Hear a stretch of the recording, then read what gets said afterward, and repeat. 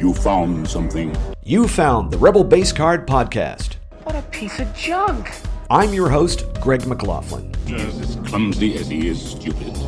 Join me as we discuss Star Wars trading cards and card collecting. We need a statement, not a manifesto. We'll talk about sets from the original vintage. No, the one I'm pointing to. All the way to current releases. This? Yes. All right, let's get started. Commence primary ignition. Welcome back, or if this is your first episode, welcome aboard. My name is Greg McLaughlin, and this is the Rebel Base Card Podcast. Good show for you tonight as I have sketch card artist Tom Amici on the program. We caught him right after his appearance at the Keystone Comic-Con in Philly, and he was able to talk about his experience there as well as his craft, and it was a nice conversation. I hope you really enjoy it. We will get to that in a few minutes. I do want to get some housekeeping out of the way. Couple of podcasts that I have discovered that I think bear some attention, and if you have some room in your podcast feed, I will say they are very good, and I've been kind of enjoying them as I've been kind of like binging through them, almost like a Netflix kind of a thing. One is the Marvel Card Collectors Podcast, and it's very similar to this show in that they talk about collecting cards, but in this case, it is the Marvel cards instead of Star Wars. But I do think there's a lot of good aspects about collecting that I think they hit on, and they are talking to sketch card artists as well, so I think it's a nice companion. If you kind of like what you're listening to here, I do recommend giving them a check, and they do a really good job over there, and as I find out more about it, I will pass it along. Another podcast I am discovering is called Meanwhile at the Podcast. This is a nice pop culture one, and they even made a nice reference to me as they had a sketch card artist on recently. I'm still listening to some of their episodes as well, and the more information I get, I'll pass it along. But two very nice podcasts. Sometimes it's nice to kind of try to find new podcasts out there to listen to and to kind of mix things up. You can, of course, find things that you're interested into, but it's kind of fun to see there's a lot of great conversations going on out there, and definitely give them a listen. One thing of note, we have recently got a Facebook page, and thanks to everybody who has kind of clicked on there and interacted a little bit.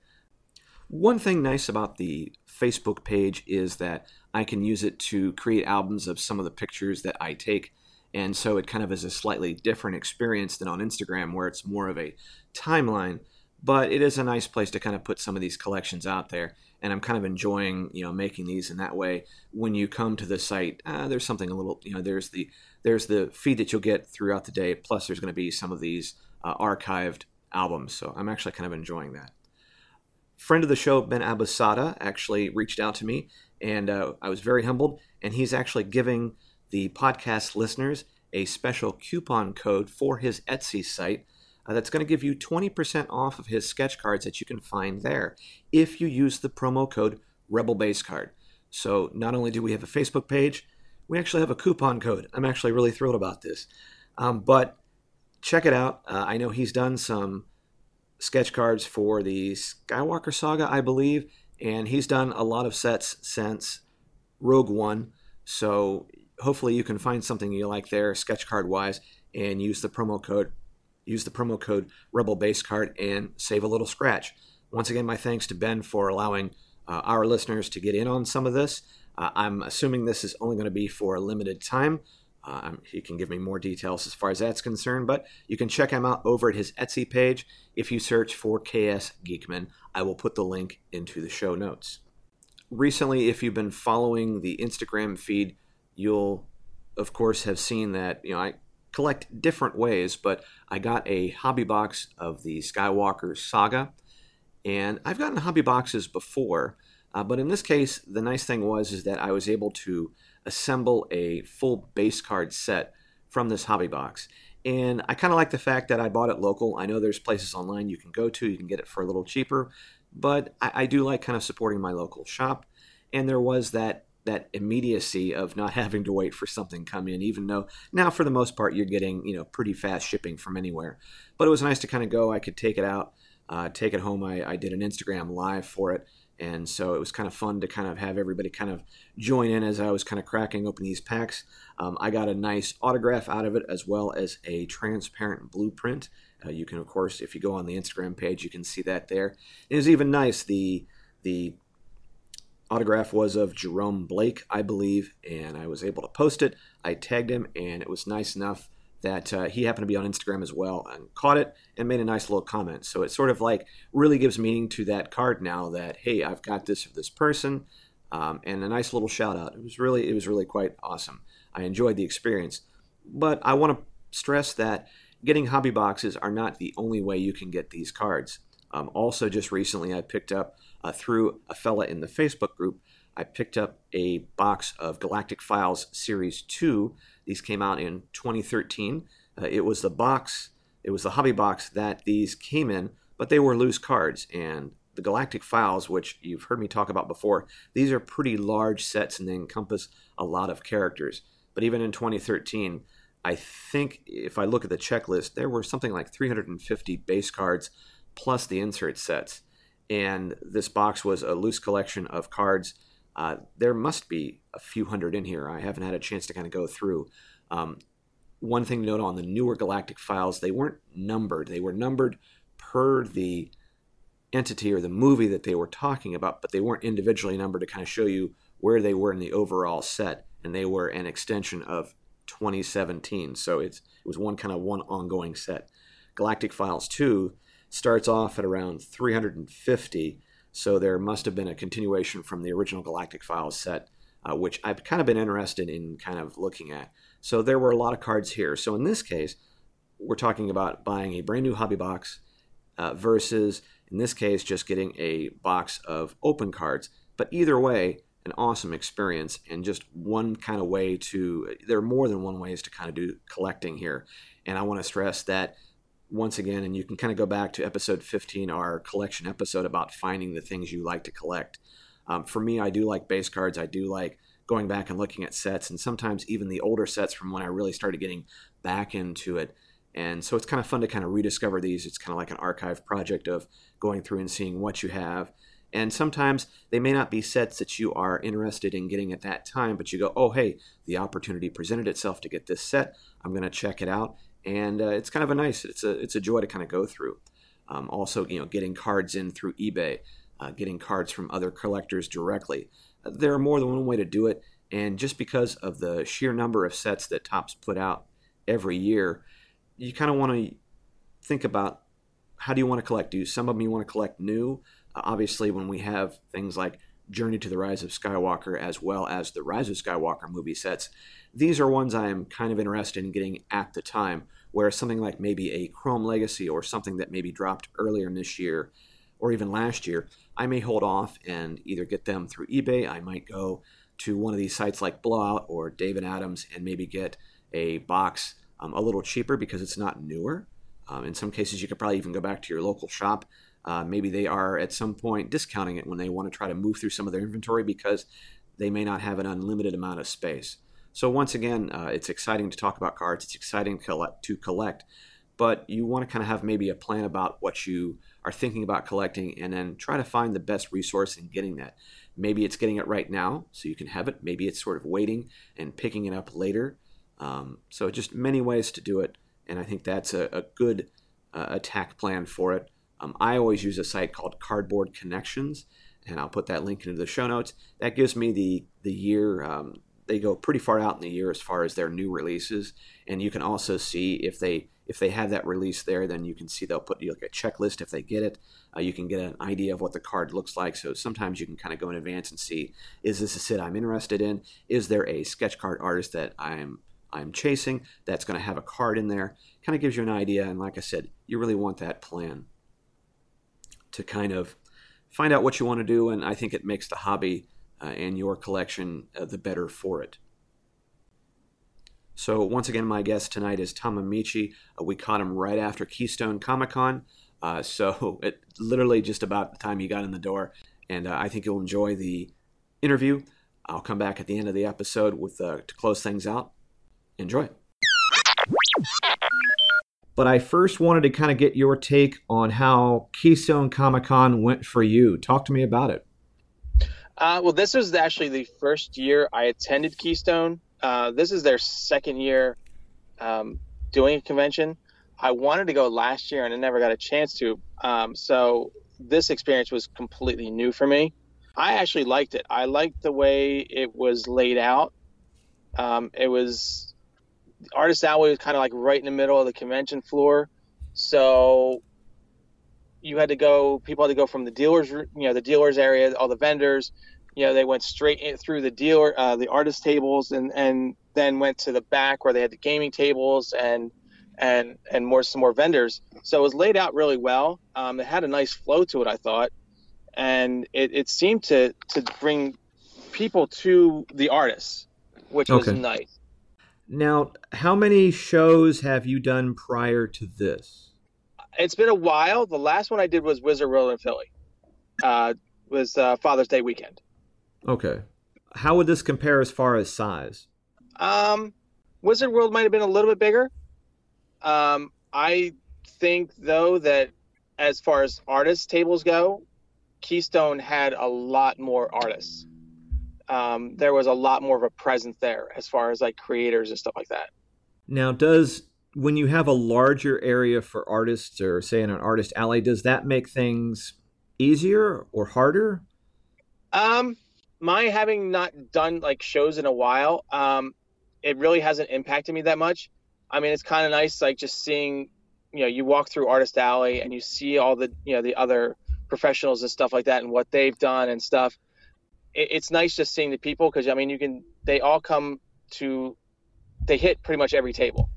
So you're never just sitting there by yourself going, I kind of hope somebody shows up. Everybody kind of comes along and sees what you have, and then they keep moving and stuff like that. I mean, there are obviously some artists that a little bit more established, and people tend to go to them first and then kind of make their way around. I really didn't find that intimidating. It was fun either way. And what were some of the reactions that you were getting at your table?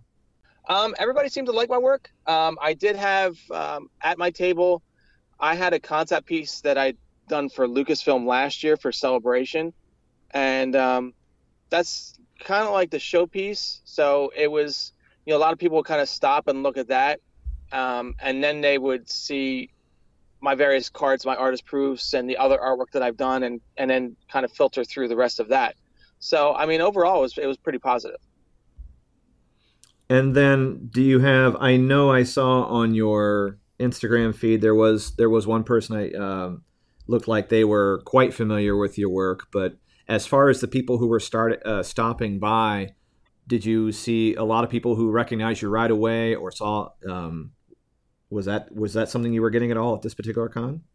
Not at this one. I did at Wizard World. I did have a couple people come up to me and who were following me on Instagram, and they made it a kind of a point to stop and actually see me, so they could kind of put a face to the name.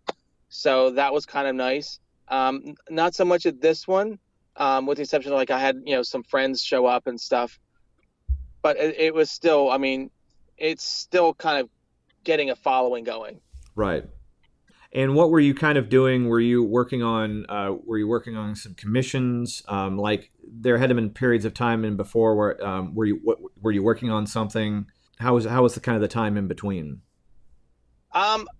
Today I had actually several commissions. I had somebody wanted Ayla Sakura from episode 2, and they wanted one of those done. Another gentleman had brought up a sketchbook, and he requested Luke Skywalker. So those were the 2 commissions I had done today. Otherwise, over the course of the weekend, it was pretty much, I was just sitting there just randomly sketching. I did a sketch of Uhura, Nichelle Nichols. I saw that. A friend of mine actually bought. I did one of Michael Dorn as Worf, and then I did one of Hera from Star Wars Rebels. Yeah, that one I really did like. Did that end up getting some color, or is it black and white only? No, it's still black and white. I didn't really get a chance to actually do any color to it, so I may go back. Same thing with Michael Dorn, like the Worf. I want to go back and add color to that. So at some point in the future, I may go back and actually finish them up.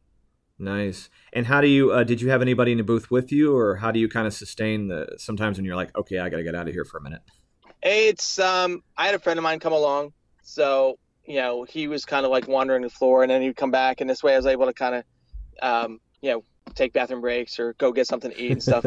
Otherwise, I pretty much like sat there and, kind of just kind of people watched.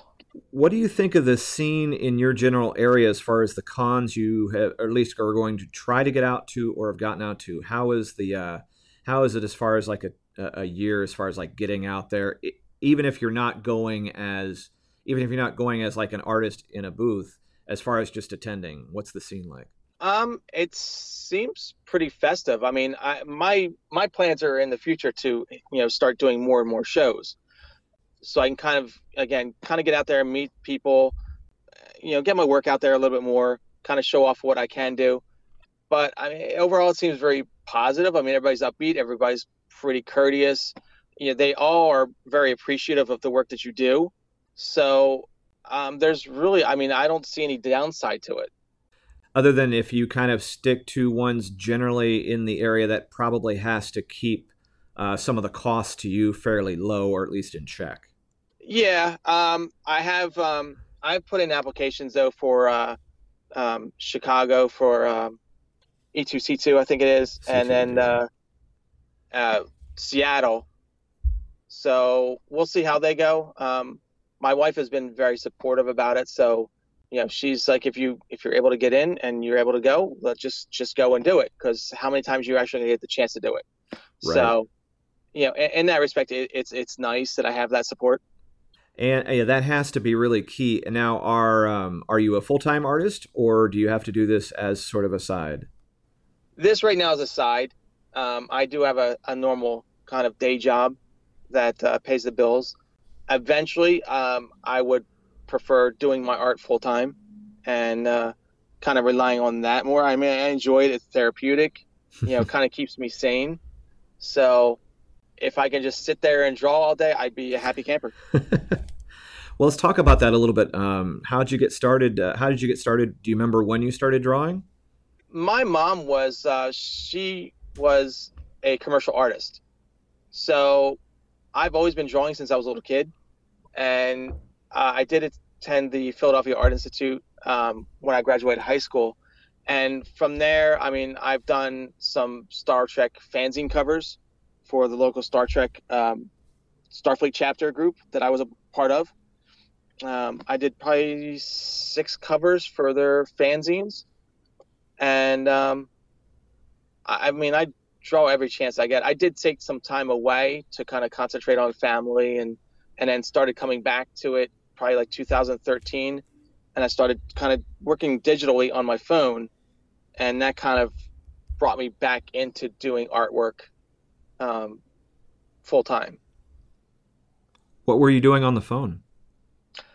I had Autodesk Sketchbook, so it was Star Wars drawings. I mean, what else was it be? I did sketches of Mara Jade and Ben Skywalker from the expanded universe, and was just trying to teach myself how to do digital. Now I have Photoshop and Corel and a couple other programs beside that I'll work in every now and again, but I still prefer working traditionally. It's easier for me than it is digitally. Right. So what everybody sort of has a different in when it comes to Star Wars. What is your in? What was the first one you saw? Well, it's kind of funny because I never actually saw Star Wars in the theater. I had the toys before I saw the movie. Oh, wow. My dad had gotten from somewhere a Betamax pirated copy of Star Wars. So that was my first viewing of Star Wars. I've seen everything since then in the theaters multiple times. But I remember as a kid, I mean, I would go in, I didn't even know what the movie was about. I just saw the toys and it's like, I got to have the toys. And from there, it just kind of just like snowballed. Oh, wow. You said you went to can you talk about your experience at you said the Philadelphia Art Institute? How do they craft the curriculum there? Well, at the time, it was back in, 80, 89, 90. For me personally, there wasn't really much of a curriculum. As long as you turned in your assignments, you were golden. I actually learned more out of school, and I hate saying that, but I actually learned more out of school than what I did in.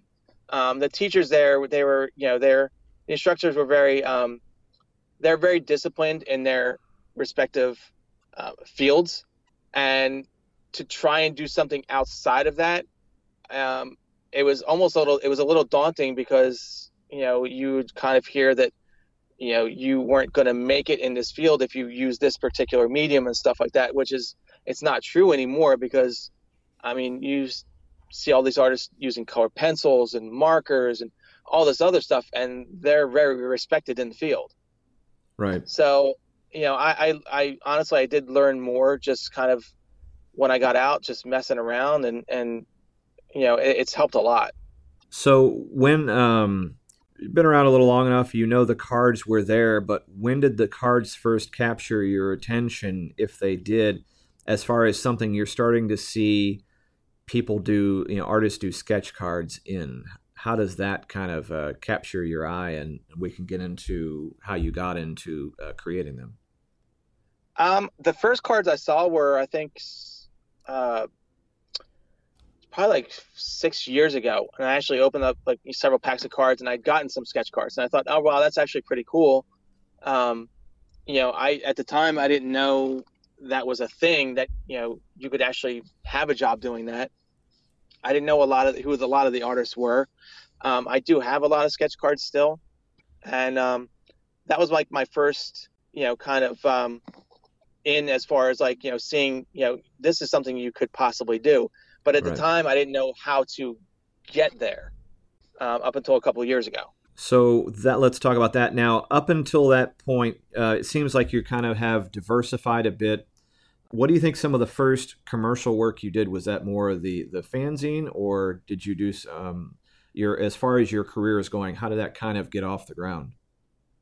The fanzines were the first ones, because they were published, they were sold at conventions and stuff like that. So those were like first published works. I mean, I've sold other works and stuff to private collectors and stuff, but the cards have been like the big thing since I've been doing them.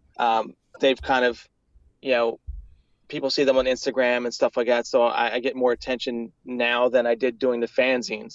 And where did you first break in? Were you able to break in to either Topps or Upper Deck first? It was Upper Deck, and honestly, I couldn't even tell you where they sell me. I got a random email from one of the art directors from Upper Deck, inviting me to the Marvel premiere 2017, and I thought it was a scam at first. I had to look up his name and make sure that he was actually legit, and I found out he was legit, and I was like, okay. I was afraid to kind of ask him where he saw my work, because I didn't want to maybe think that push it, kind of push myself out. So I just accepted it. As far as Topps goes, I got to know another artist, and he kind of led me in the direction to one of their art directors, and I pursued that. And within 4 days, I actually got an invite for my first set for Topps. And what was that set? It was a Star Wars: A New Hope black and white set. Oh, really? Yeah. And that was like, I was pretty much like, I don't know how I'm supposed to do all this. It was my first set. I did 50 cards, 56 if you count the artist proofs, and trying to get them done in a deadline and stuff like that. I didn't have the markers that I have now. I was still kind of rebuilding, so I had to use all color pencil, and that was quite interesting, using all color pencil. I like the way they came out for the most part, but it was that's how I got into Topps anyway. When you kind of got done, I mean, I know in some cases with the Topps sketch cards, sometimes there were times where they were doing more of the same card, and then they kind of got into where each one was slightly unique. But the fact of doing basically a 2.5 by 3.5 card, that had to really kind of be something new for you, or at least in order to do a massive number of those, that had to be kind of a new way of doing things for you.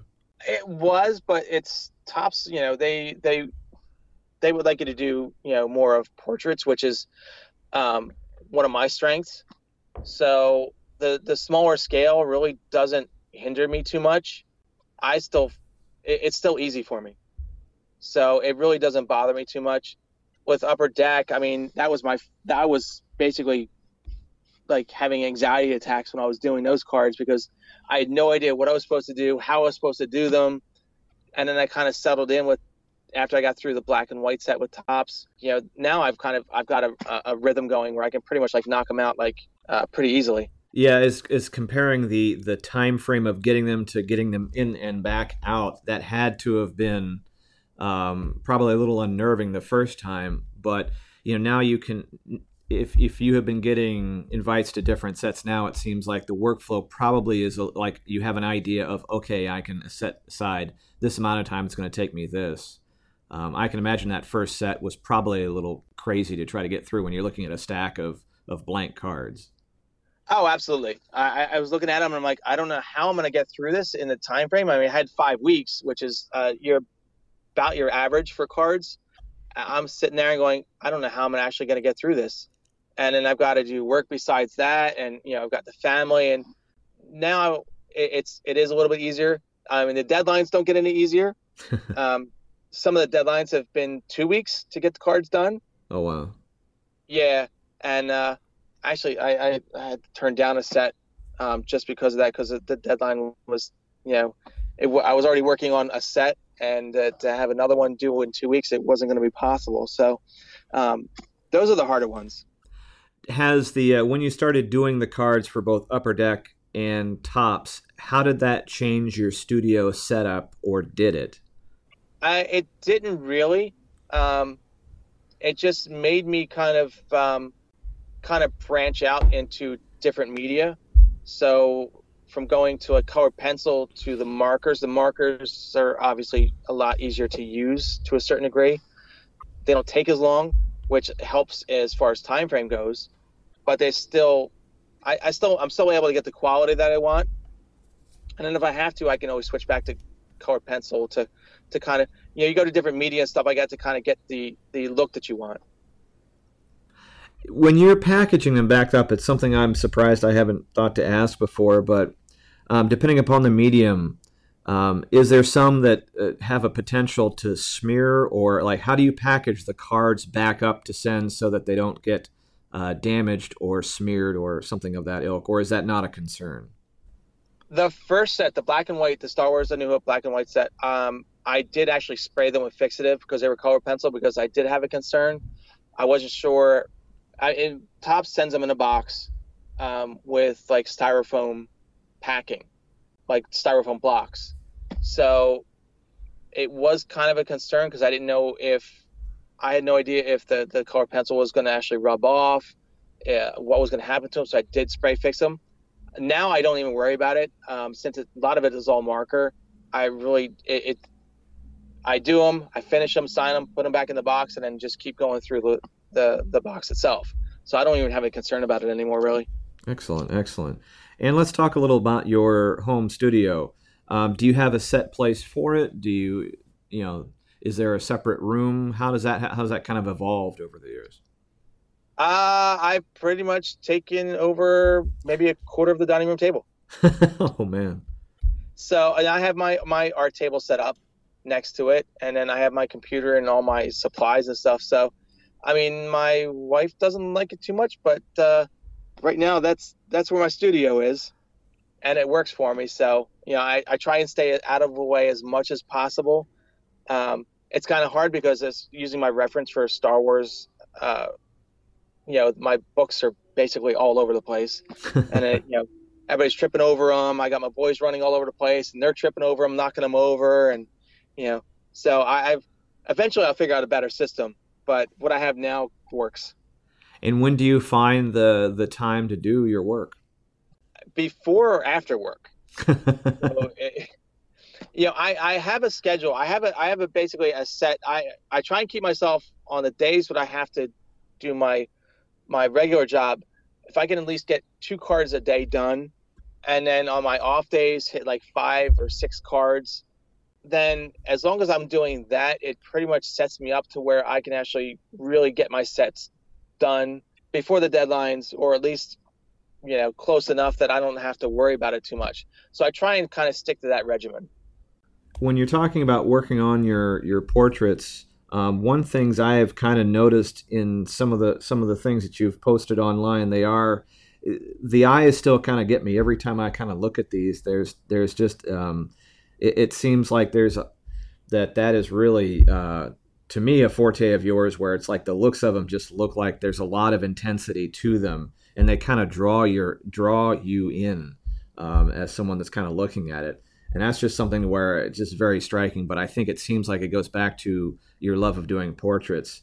Was this something that just kind of evolved over time, or just something that you just really, I mean, like I said, the face is just really intense on these? No, I mean, every time I do something, I mean, the eyes are, I'll put down base colors and stuff like that, but the eyes are where I start first. So I try and get the look of the eyes as close to the actual actor or actress as I can. But I concentrate on that. And then from there, once I get those set, then everything else tends to fall into place as far as, the shadings and stuff like that. So it's just the way I've always worked. I always concentrate and start on the eyes first. Is there a character that you tend to favor more in the Star Wars universe to like doing, or a character or characters that you tend to favor? Not really.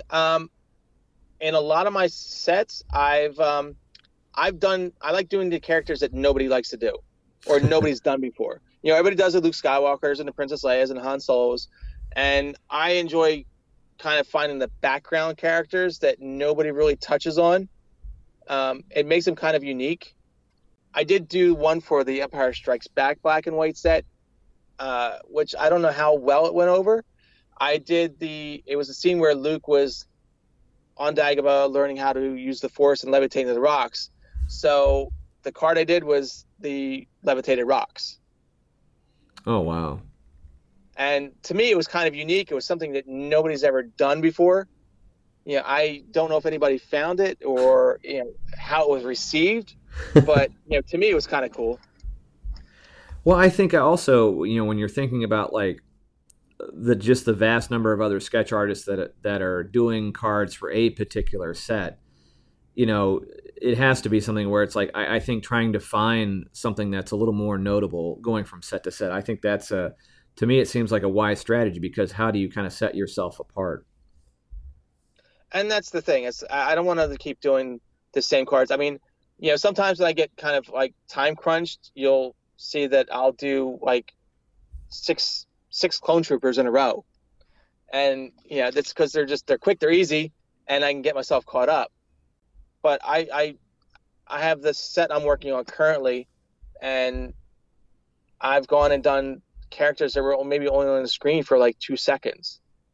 And they're interesting characters, they're fun to do, and it's not something that everybody's kind of touched on. Right.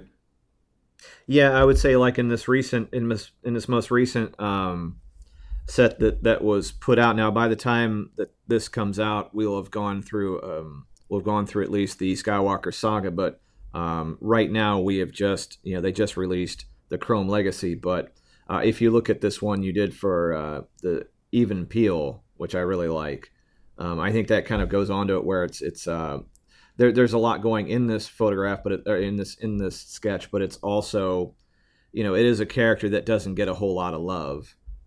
In some cases, I know that they had a little bit in Clone Wars, but or this other one from Attack of the Clones, the one you posted, was it the Jarl? Yeah, Jarl Poof. Yeah. So it is kind of nice to see some of these get in it, and I do think it sort of like makes you stand out a little bit. How did you feel about the Chrome Legacy work you did in general? I liked what I did. In every set, there's always one card, I don't know why, where I just look at it and it looks like it just kind of like it's a mutant. It just didn't work out. I think the Chrome Legacy, there was a Luke Skywalker one where he looked like basically Mark Hamill, like with Kermit the Frog. And it just really got away from me, and I was like, what am I doing? Am I really an artist? This is what I did. How am I going to turn this in? And so there's always like one or two, like I have sometimes Mark Hamill, it's trying to get his likenesses. I don't know. It just kind of throws me off. Same thing with Harrison Ford. I don't know why, it it takes a while to kind of get a Harrison Ford card that I actually like, and I go, you know what, that looks like Harrison Ford. I'm happy with it. Overall, for Chrome Legacy, I was pretty pleased with what I did, especially like the Jedi Council, like those like Yaddle and stuff like that. I mean, those came out really well for me. How do you sort of work through if you're in a crunch? Like, at this point, you have the work. The work arrives. You start kind of cranking out. But what happens when it's just not working that day, or you have something you're just getting stuck? How do you pull yourself through? I just push myself through it. I mean, I don't really have much of a choice. I've had moments where I've kind of set that card aside and said, you know what, we're just going to let this sit here and think about what it's done, and we're going to move on to the next one. And, then I'll come back to it. But for the most part, I just kind of push myself through it. I really don't have much of a choice. It's, I have a full-time job, so that kind of takes up 8 hours, an 8-hour crunch time, like as spending on stuff. And it's very limited time to work on these cards. So I have to make sure that, I'm sitting there and I'm doing these cards, and, every second, every minute counts. Right. How often have you seen yourself get either pulled, like if yourself get tagged by someone on social media, whether it's a Facebook group or it's an Instagram or Twitter, how often do you see yourself getting your cards pulled? I think I've had maybe like 5 cards that somebody's like tagged me in. I just had recently one of the collectors cards groups tag me because one of their guys had opened up a box and it was from Chrome Legacy. It was one of the Jabba cards. So, yeah, I think I've maybe like 5 or 6 cards that I've actually like seen. I see them more on eBay, because everybody kind of tries and flip them and stuff like that. So, I mean, I do search myself on eBay because I just want to see what's been found. Right. It's kind of interesting and see what they're, see what they're kind of going for. Not that it doesn't, it impacts me at all, but it's kind of cool to say, hey, you do an eBay search under my name, and well, there I am. There's, like 20 something cards that people have found off of various sets. That has to sort of be something that, you to see yourself there. It has to be, on the one hand, you're like elated, and on the other hand, you're like, hey, don't you want my stuff? Yeah. To a certain degree, but I mean, that's the nature of the business. I mean, everybody does that. So it doesn't really, it doesn't affect me too much. I can't let it. I have my own artist proofs that I can go and sell and do whatever I want with. But for me, it's kind of cool just seeing which cards have been found. And then there's some of them which I really wish they would have stayed buried, but I know you have the Instagram account, but as far as some of the other socials, where do you kind of find yourself leaning to more as far as the time and also the interactions? Where do you find you make your most hay at? Most of it's been Instagram. I've kind of gotten away from Facebook.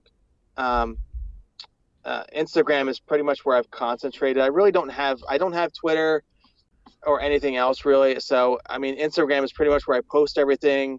I kind of see what's going on. If somebody tags me in something, it's pretty cool, and I kind of respond back to it. Facebook, it's mostly just my friends and stuff like that, or like other Topps artists. We're kind of like sharing work and kind of encouraging each other from that. I think it also has to be if you are, if you have a regular job and everything else and doing this, and you're talking about the efficiency of time, there is, I think it has to be this interesting pull between, I want to kind of keep getting my name out there, but I don't have a ton of time to do it. That's part of the problem. I'm trying to update my portfolio. I haven't even gotten that done all the way yet with all these cards that keep coming out.